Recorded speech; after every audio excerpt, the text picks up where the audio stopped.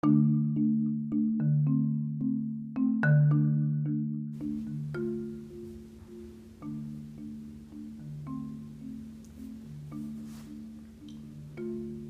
to episode 43 of Apolitic.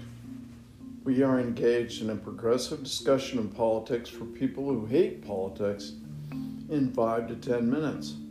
We try to keep it short and to the point. We encourage people and empower them. We're attempting to promote a transformation of our society for the benefit of everyone in our society.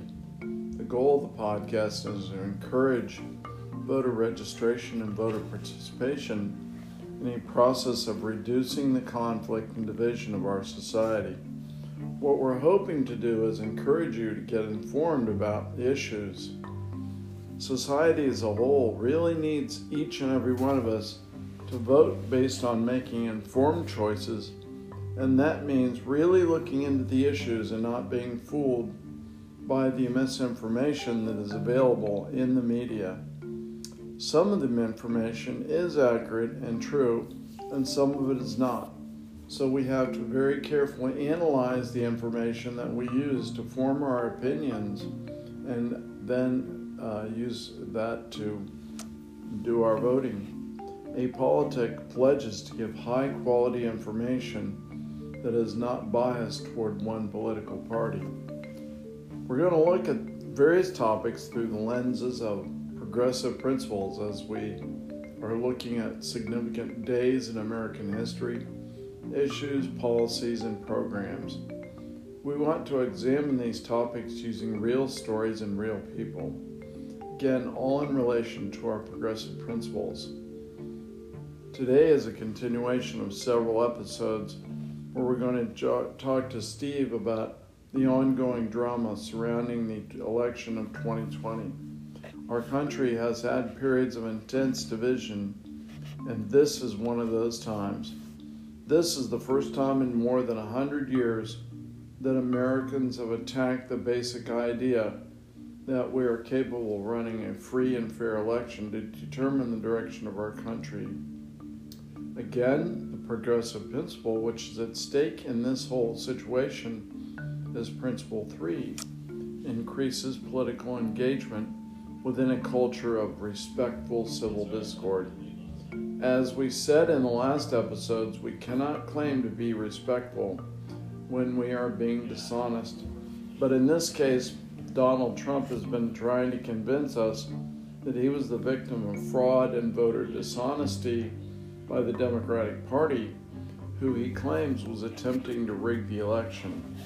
With no evidence to these opinions, and they were being evaluated, Trump's evidence was being evaluated by many judges who were appointed by Republican politicians. So we need more voters to be heard in the question of which direction our country should take, progressive or regressive. So thanks for joining us, and we're looking forward to our discussion.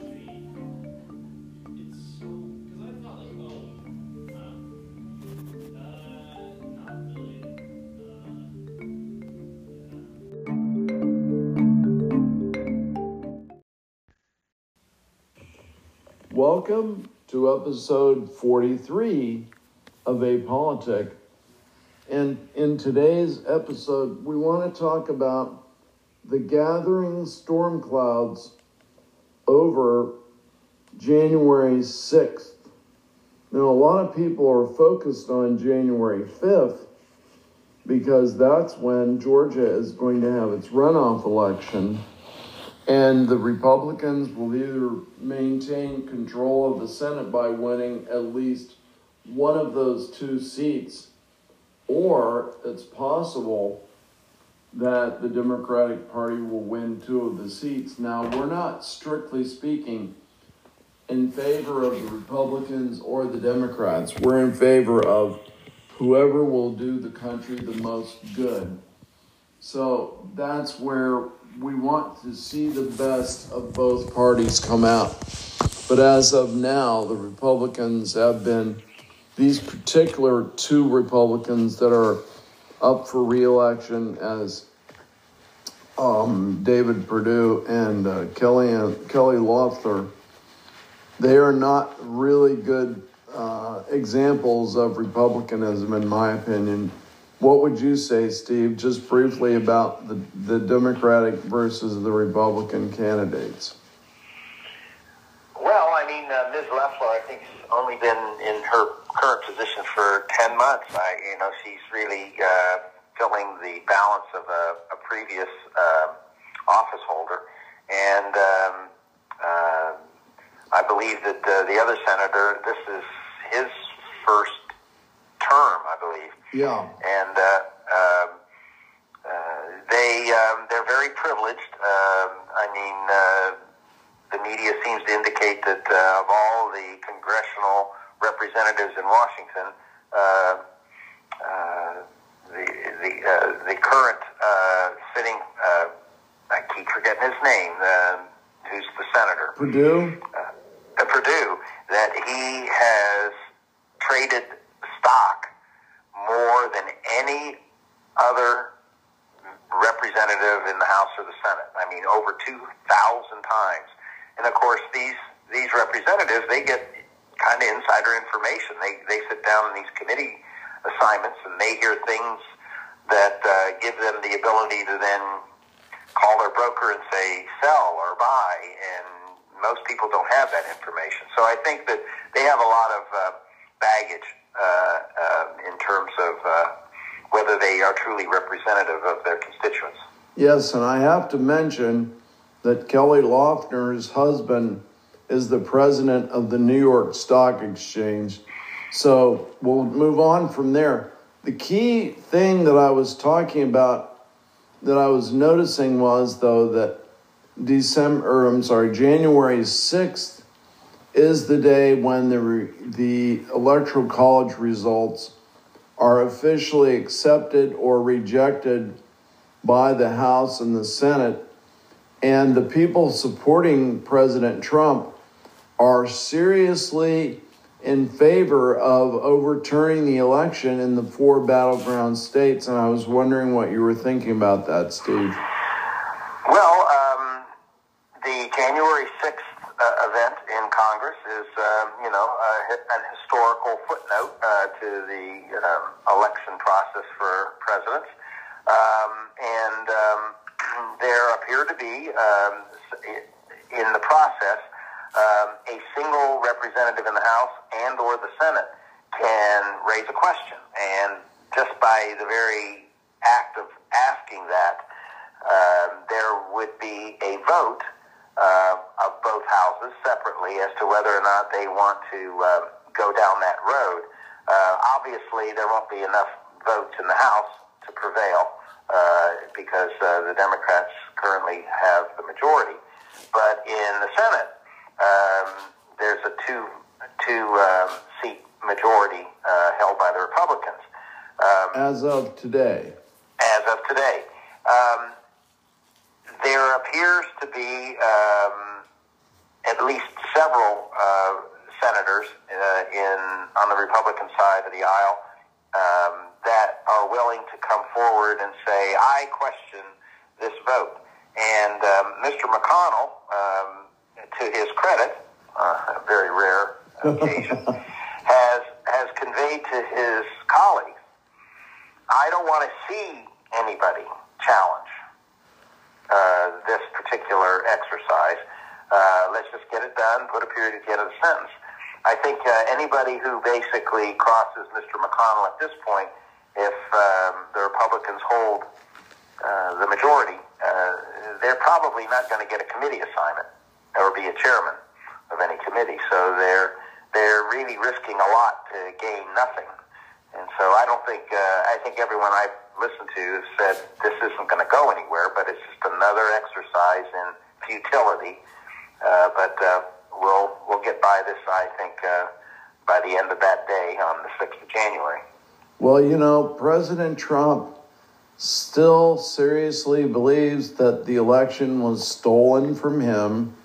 He still seriously believes that his supporters are 100% behind him, and they want the election to be overturned, and the new members of the Senate, of which the famous Tommy Tuberville of Alabama seems to be... the former coach. Yes, the former coach of the University of Alabama, Crimson Tide. Roll Tide. Roll Tide. Still thinks that what McConnell wants is treason. That for him to accept the Electoral College is treason. And they believe that those 4 battleground states' election results should be overturned, regardless of the fact that the Supreme Court has said that there is no credible evidence that the election There's no there. That's right. So it's just going to be very interesting. Here's a question, but obviously it's not going to happen. But let's assume, for argument's sake, that this exercise on the 6th of January were to prevail. Yeah. And what would the state of the society be on the 7th of January in the United States? Well, that's an interesting question, because many of those people who were elected in those battleground states, for example, the Senator Pat Toomey, I think, was reelected.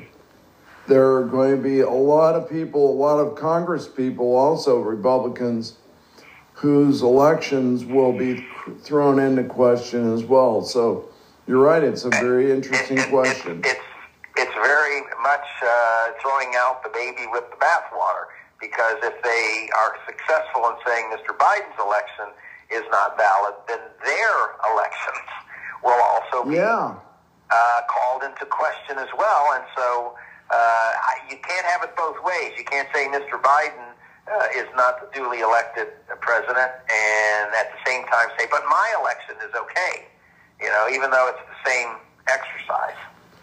Well, when I was listening to Chris Cuomo as well as Ari Melber, they had some Republicans on the program who articulated specific objections to those elections. And so I'm going to put those podcasts in the show notes. And I want to encourage people to listen to those podcasts, because January 6th is going to be a big day in history. It will, but I think it is sound and fury signifying nothing. It's just a last gasp that they can basically, the advocates of this exercise can turn to their constituents and say, well, we tried everything we could, rather than being held at a later date saying, well, you didn't do that, and you didn't do this, and then they can say, no, we did it, but it just didn't prevail. And, well, I think you're right, and thank God for that. So at that point, we'll say this is the end of today's episode, but thanks a lot, Steve. Really appreciate it. Thank you, Bill. Have a good day.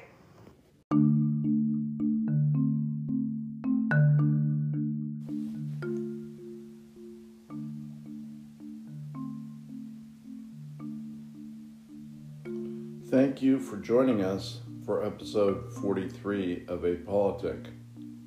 As you can see, if the United States is able to close the gap between the most prosperous and the least prosperous, and experience a new cycle of growth and expression of healthy opportunity, especially during the response to the pandemic,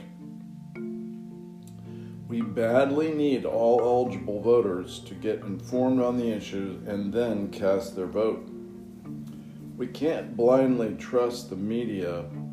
All we can do is a lot of cross-checking to see if what we're being told is consistent, reliable, and valid. But you must decide how we in this country will respond to the issue of honestly conducting elections. Our course of moving forward is your vote, and your vote determines our future. Again, I'm talking to all of you people who haven't been voting. that 33 to 40% who just haven't felt like taking the time and trouble to become informed on the issues and then casting your ballot. You are the ones who will control the balance of power in the United States over the next 20 to 50 years. And as we have recently seen, the difference between Republican and Democratic control of the Senate is going to be how the country responds to the needs for pandemic relief. The Republicans were not willing to move forward. The Democrats want to move forward. And it was all of you people voting in record numbers that made the difference.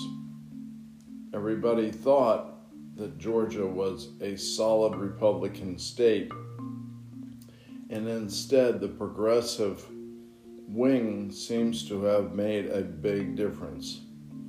So again, more votes, more progress. Good luck. Now we're going to continue to look at the fallout from presidential pardons for our next podcast. So we will look forward to seeing you again at episode 44. Thanks again for joining us. Have a great rest of your day.